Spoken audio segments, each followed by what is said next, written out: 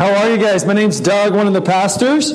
How are you guys this morning? Yeah, you look good. You sound like kind of good, like you're sort of kind of good. You're like, good. Hey, I'm with you. I'm actually tired this morning, so pray for me. It's been a busy week, and in my family, I'm not even the one who's pregnant with twins, so that's me. Anyways, can I just say breakfast was delicious this morning. Thank you guys so much for bringing food every single Sunday.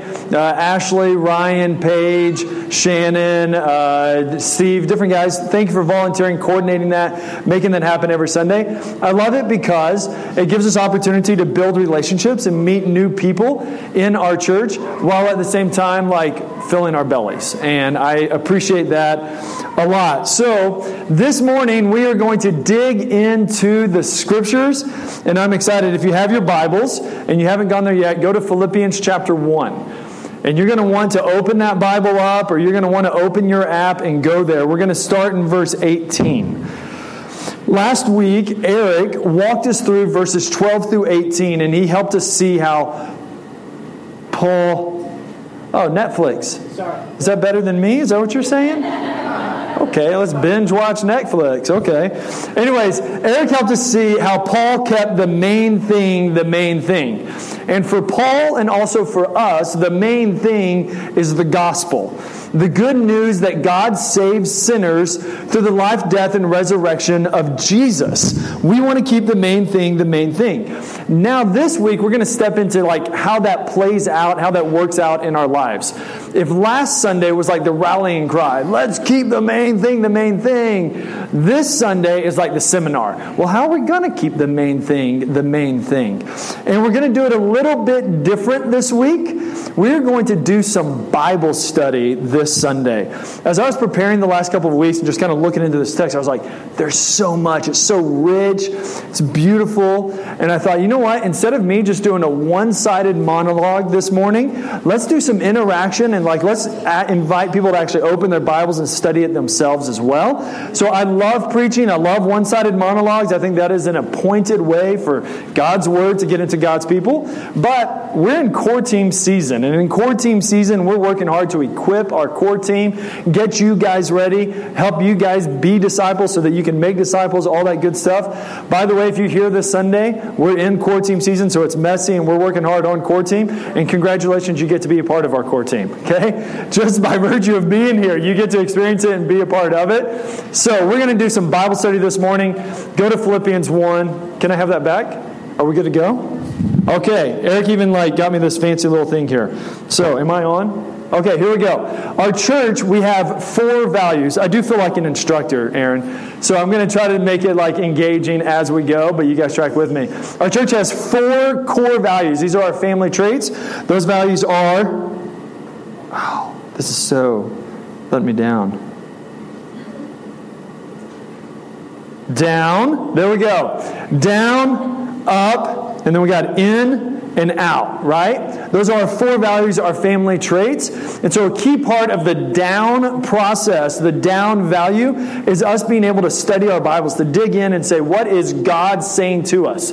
God came to us in the person and work of Jesus. God has revealed himself to us in the Bible. And so key part of down is, what is God saying to us? I want us to be a church who can say, hey, I got a word from God this morning because I read and studied my Bible. And it's similar to my house. Lord willing, and the creek don't rise, here in a couple months we can invite you guys out to our house. And I think it's going to be beautiful, fun. I think you guys are going to love it. And what you guys are going to see is the surface of the house. You're going to see the walls that got painted. You're going to see the outside of it. But what guys like me and Bill and Josh and Joe and Nathan, what we've seen is the inside, the innards, kind of the structure that makes up the house and supports it. And when we've seen the innards of it, it only makes me appreciate the outside surface even more, right? There's going to be guys who walk in and go, I remember putting 2x4s there and hoping it would stay standing, and it's still standing, right? When you know the innards and the structure of something, it makes the surface of it all the more beautiful. Every Sunday when Eric or Chuck or I preach a sermon, you're getting the surface of it.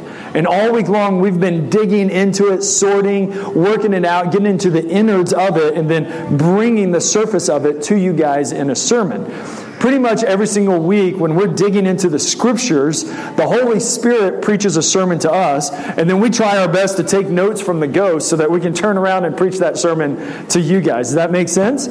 So the preachers kind of get an advantage. We get double the blessing because we get to do all that prep work and digging and studying, all the richness of that, then turn around and present that to you guys. It'd be like if we went to Baskin Robbins and I got 2 scoops and only gave you 1, right?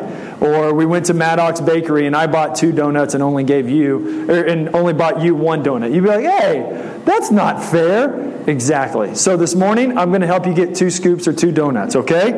Here we go. Chapter 1, verse 18. If you got your Bibles, go there. And we're going to pick up right where Eric left off. It says, yes, and I will rejoice, for I know that through your prayers. Now, pause right there. What I want you to do in your Bibles, underline or circle. And if you got your Bible open on an app or a tablet or something like that, then mark this down in your notes. If you need more programs or pens, Bill can pass them out from the back. But what I want you to underline or mark is and, the word and the word for. Okay? And for. Those are connecting words. If you go back, all the way back to grade school grammar class, you'll remember connecting words. Connecting words are the words that connect ideas. They are what take different thoughts and emotions and they put them together. So examples of connecting words are and, for, but, therefore, as yet, only. Let's see, what are some others? So that. All of these are connecting words. Connecting words are crucial because they are what hold the Bible together, okay? So, if there were no connecting words, the Bible would be like a series of truth statements, but they wouldn't be connected together. But with connecting words, all these different truth statements kind of come together. They're like the ligaments of the Bible. Whenever the connecting words are in there, they bring the thoughts and ideas together, and then the Bible becomes alive. It takes on flesh. It has a body. It has movement. It's living and active. And that's what the connecting words do for us. So here's what I want you to do, okay? We're doing Bible study this morning, getting trained, getting equipped.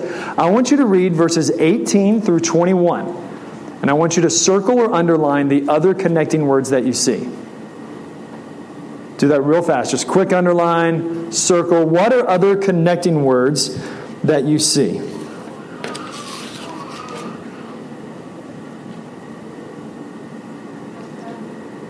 Okay, you're looking for ands. Yes. Oh, I use the English Standard Version. Any version will do. I do prefer the English Standard just because it tends to be more literal. And I don't know the original Greek or the original Hebrew. So I have to go with the translators and hope they did their best job. So other guys know those languages. Okay, so you guys got some connecting words going? Doing some Bible study with us? Now what I'm going to do is I'm going to use those connecting words and I'm going to actually draw these Bible verses. I'm going to draw or outline Paul's flow of thought, okay? So track with me. First he says, for I know that this will turn, or no, he says, sorry, yes, and I will rejoice. He starts with that. Yes, and I will rejoice. Then he says, for I know this will turn out for my deliverance. So that for there, it's like a because. For equals because. I'm going to rejoice because I know this will turn out for my deliverance through, and then he gives us through, your prayers and the help of the Spirit of Jesus. So you guys see how I'm just kind of drawing this out, making indentations, just helping me think my way through the passage to get what is Paul trying to say. Let's keep going. The next one kind of bounces back out a little bit, as it is, because as it is connects back up to yes, and I will rejoice. As it is my eager expectation that I will not be at all ashamed, but, another connecting word, which tells us, hey, I'm with courage. I don't think I'm going to be ashamed. Instead, but with full courage, Christ will be honored in my body. And then, as always, and then whether by life or by death. Okay? So now we're just kind of tracking his thoughts. We're trying to draw his thoughts. We're just trying to understand, Paul, what are you saying? And then he comes to his last connecting word, for to me, to live is Christ, and to die is gain. Okay, stop right there. Did you guys get your connecting words? Did you circle them? You're kind of tracking with it? And then what helps me is when I diagram that out, it helps me understand what is important in Paul's mind. So the way I see him going, yes, and I will rejoice, for, through, and then he kind of bounces back out and he's saying, I'm going to rejoice because it's my eager expectation that I will not be at all ashamed because of this, but instead of this, that sort of thing. And then he comes back to, for, to me, to live is Christ, and to die is gain. The way he's going is, you can see him emotionally building up to that verse 21. He's lining all these thoughts up, all these phrases up to get us to verse 21. He's saying, the reason for all this is because for me, to live is Christ, and to die is gain. That tells us that verse 21 is an important verse. All of them are important, but we need to focus in, key in on verse 21. If you were to draw the emotions of this passage, over here would be verse 18, over here would be verse 21. The emotions would do something like this. And you're peeking at verse 21 saying, yeah, for me to live is Christ and to die is gain. So what we want to do now is zoom in on verse 21. Now, let me pause here. You're going to want to write this down. What we've been doing for the last 5, 7, 8 minutes is called observation. That is step 1 of Bible study. Observation. And I'm not going to spell it out because I don't think it will fit. Okay? You observe. You're asking the question very simply, what does this say? Okay? You're not trying to read between the lines. You're not trying to apply it to your life yet. You're just saying, hey, what does this say? Plain Jane. And what we use to figure out what it says is connecting words and sentence diagramming. There's other tools, but these are the tools that we got to today. Now we're going to turn a corner because we got to verse 21 and we're like, hey, this is important. And we're going to go to step 2, which is, anybody know step 2? Whoa. Interpretation. Okay? So we did observation, we looked at that. Now we're going to go to interpretation, and we're asking the question, what does this mean? What does this mean? We've gotten to live as Christ and to die as gain. What does that mean? What could that mean? To live is Christ. That could mean that Jesus gives me hope, so I keep living even through the hard times. I don't get down, I don't give up. To live as Christ, it could mean like, to live as Christ, He's my number one priority. You got Jesus, then family, then work, something like that. Or Jesus is the big rock and you got to put Him in first before you put the little rocks in. To live as Christ, what does that mean? Maybe that means I need to be a better Christian, or I need to read my Bible more. What does it mean? Okay? To answer what does it mean, shockingly, we find the answer to that question in the Bible itself. This is one of the beautiful things about the Bible. When you ask a question of the Bible itself will usually answer your question for you. So there's a lot of things that to live as Christ could mean, and we're going to go look in the text itself to find out what it means. To do this, we're going to actually do stay with me, columns. And we're going to compare and contrast, okay? Paul has given us 2 big ideas. First one is to live equals Christ. You guys got that? Draw these columns out in your notes. The other one is to die equals gain. Okay? Pretend like there's an I in there, okay? To live is Christ and to die is gain. Those are our 2 big ideas. Paul is sitting in his apartment. He's under house arrest. Something's going to happen. Either they're going to say, hey, you can keep living. And Paul's like, living is Christ. Or you're going to die. And he's going, dying is gain. So life or death, that's what's going on in Paul's mind. What do those mean? Guess what? Paul's going to tell us what they mean. Let's keep reading. Go to verse 22. In verse 22, he says, if I am to live in the flesh, so we know that we're in this column over here, living as Christ. If I am to live in the flesh, that means, I just love it when the Bible makes it so easy for us. What does this mean, Paul? He's like, well, that means, right? Lovely, Paul. That means fruitful labor for me. So write down fruitful labor. That means fruitful labor for me. And parents, if your children are in here, I just apologize for my handwriting already. Children, learn handwriting skills. It's really important. It would come in handy if you ever preach a sermon in front of people. So the first thing that to live as Christ means is fruitful labor. Now let's keep going. Go to the next verse. We'll finish verse 22. Yet which I shall choose, I cannot tell. So he's kind of like, do I want to keep living? Do I want to die? Like, which do I want? Verse 23, I am hard pressed between the two. My desire is to depart. Depart connects me back to die is gain. So I'm just going to write depart over here on this side. Okay? To die as gain means depart and be with Christ. To die as gain equals with Christ. Keep going, and he says, for that is far better. And I'm just going to write the word better. So from that verse, we got three descriptions, three meanings of what it means to die as gain. Let's keep going. Next verse, verse 24. Are you guys writing this stuff down? I think you are. Write it down. This is going to be helpful later this week when you're reading your Bible at home alone with your cup of coffee in the morning. Verse 24. But to remain in the flesh. So now Paul's back to the other side of the column, right? Remain in the flesh, stay alive, is more necessary on your account. So I'm going to write, okay, it's necessary. This is like needed. Paul wants this to happen.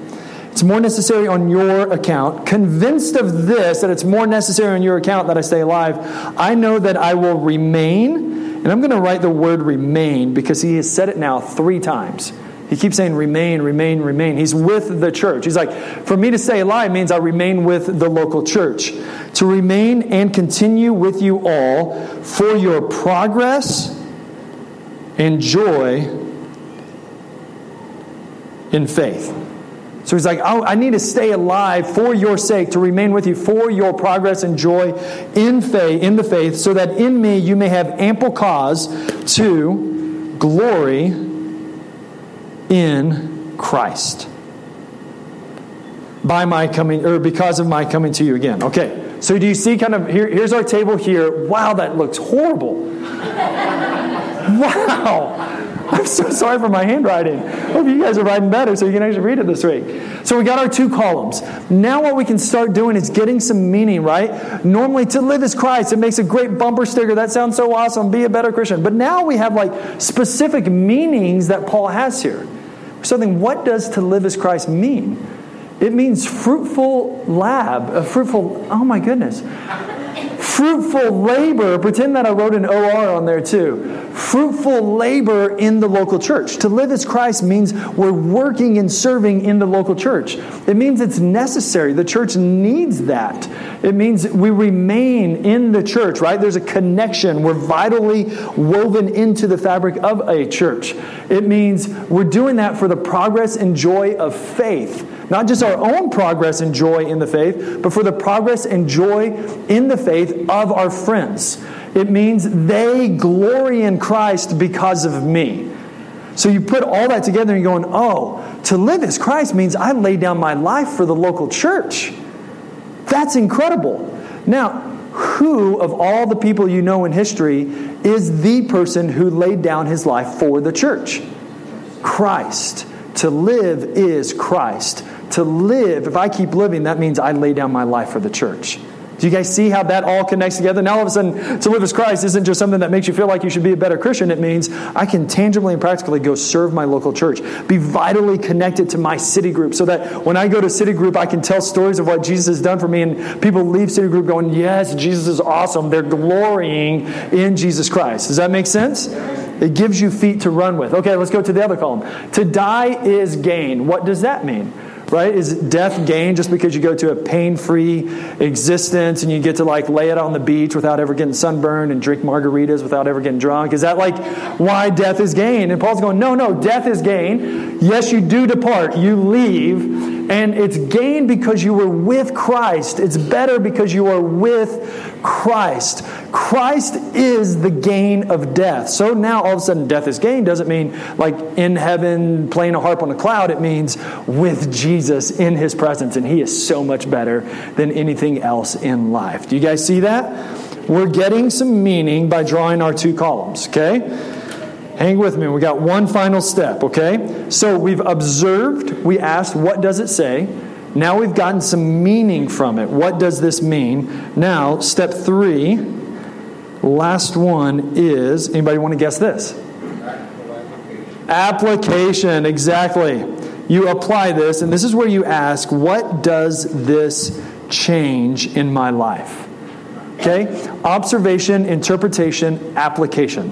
What does this change in my life? I've seen what it said. I'm kind of picking up a little bit of what it means, but what does that change in my life? What does that do to me? How should I live differently? And when it comes to application, there's different ways you can do it. In some ways, like application, you can just do it intuitively. You're just like, oh, okay. If living as Christ means laying down my life and serving in the local church, being vitally connected, then I should ask the question, am I vitally connected to a local church? Do I have friends who they're making progress in their relationship with Jesus because of me?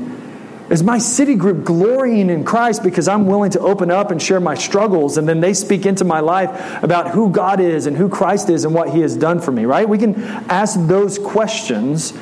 And if, right, death is gain because Christ is better, then we could ask the question, well, if that's true about heaven, then is Jesus better than anything else in my life right now?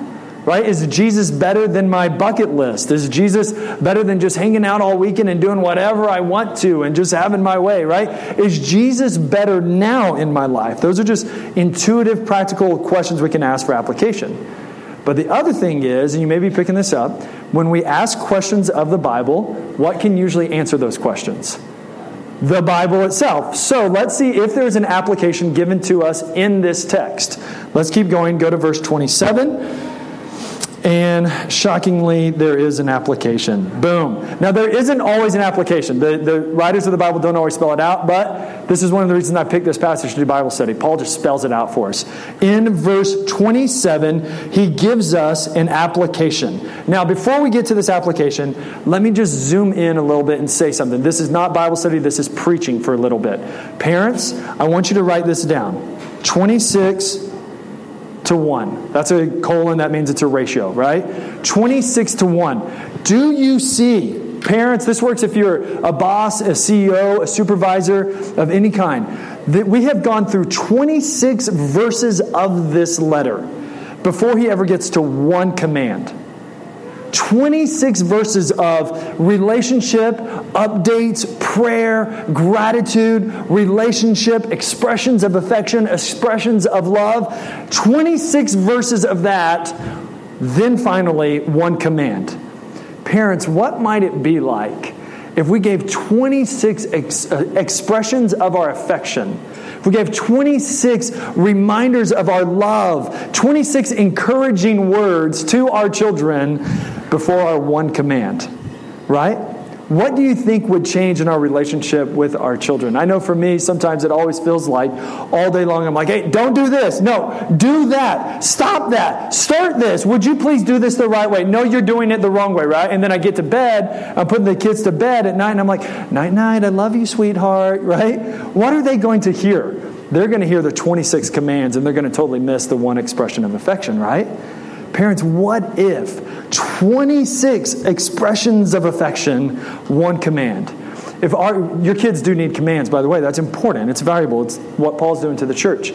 But what if our commands were supported by and empowered by our loving relationship with our children? Okay? So, mark it down, take note. That wasn't really Bible study. That was more preaching, but there we go.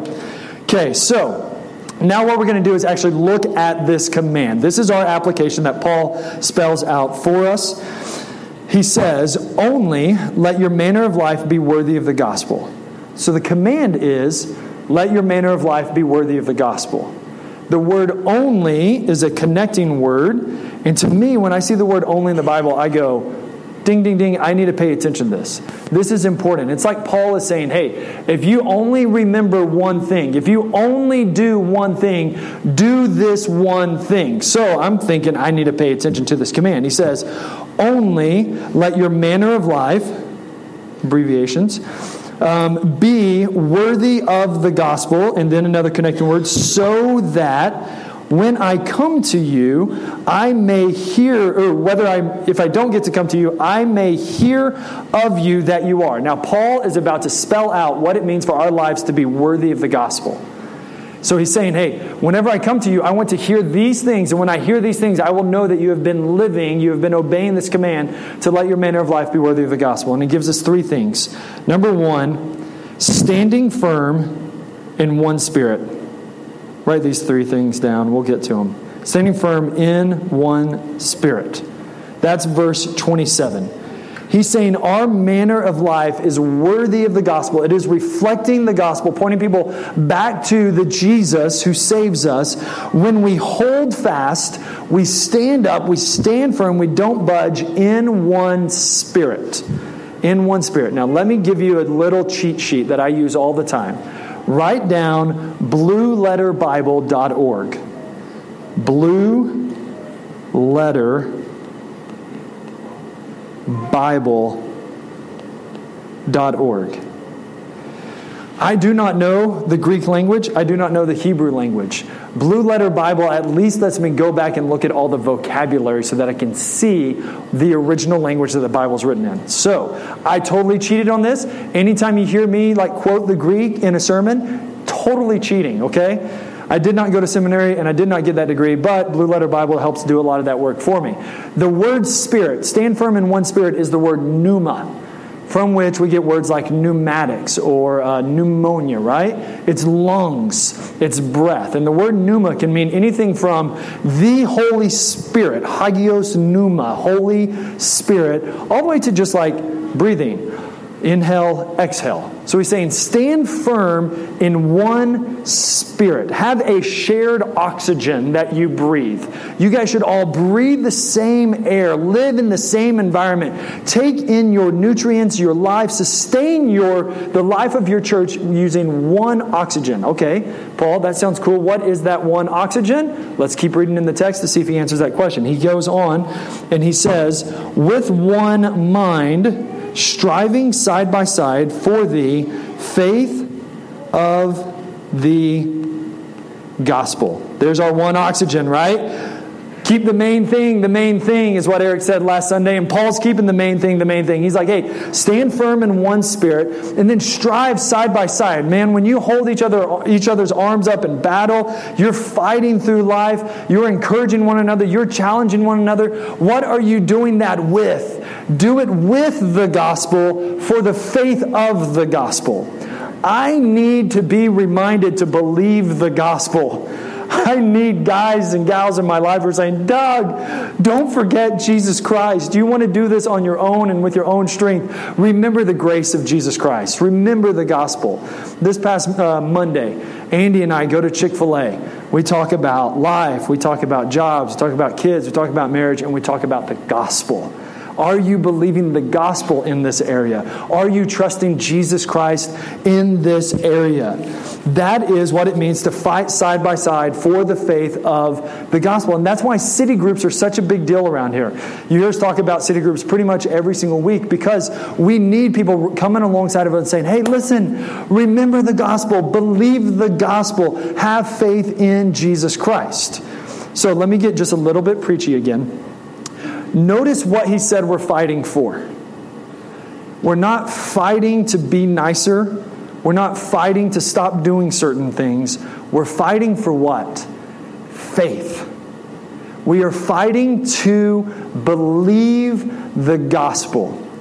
At root, the expressions, the actions, and the behaviors of our life always connect back to our beliefs. What we believe, who we trust. For example, there's a Bible verse, Acts 20, verse 35.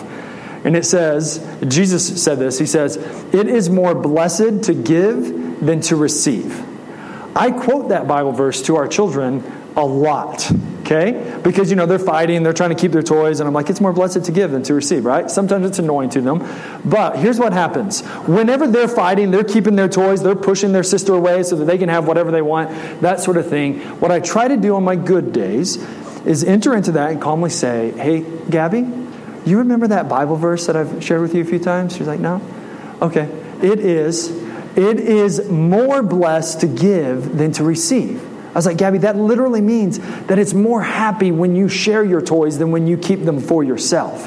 And then I pray with her and I say, let's ask God to help you believe that Bible verse, to believe that promise. And when you believe that, Gabby, I think it's going to change the way you act towards Shiloh.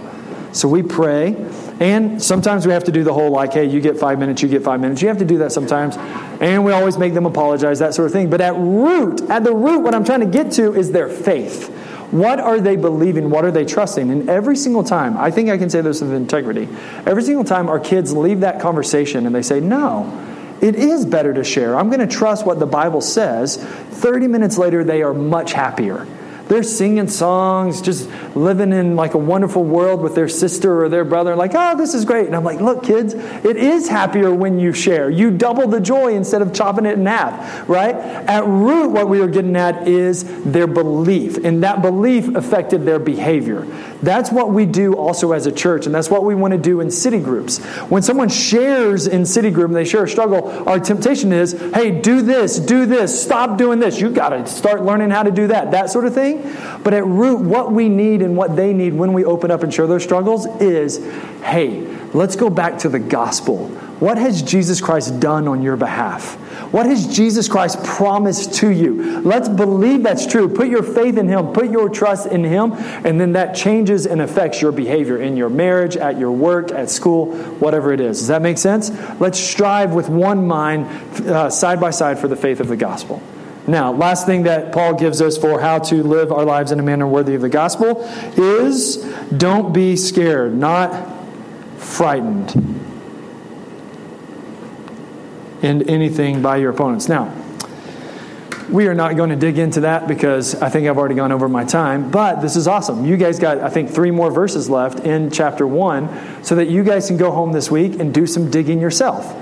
You can find the connecting words. You can diagram the sentences. You can use charts, whatever it is, so that you can discover what's it saying, what does it mean, and then what does it change in my life. So suffice it to say, don't be scared is what Paul is saying there, but you guys can dig in and kind of get the innards of it, draw out the life of it, and enjoy it this week. Amen? Okay, you guys tracked with me pretty well. You guys got your page full of notes, good stuff like that. Hopefully that gives you some tools to make your devotions this week richer. So that when you wake up in the morning, you open your Bible, you're not like, what do I do? At least now maybe there's some tools there, right?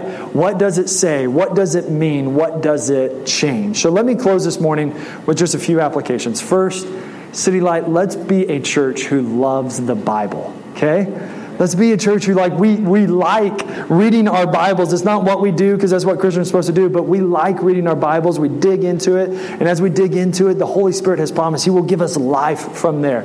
Every scripture is breathed out by God. Dig in and get that breath of God to sustain you. Let's be people of the Bible.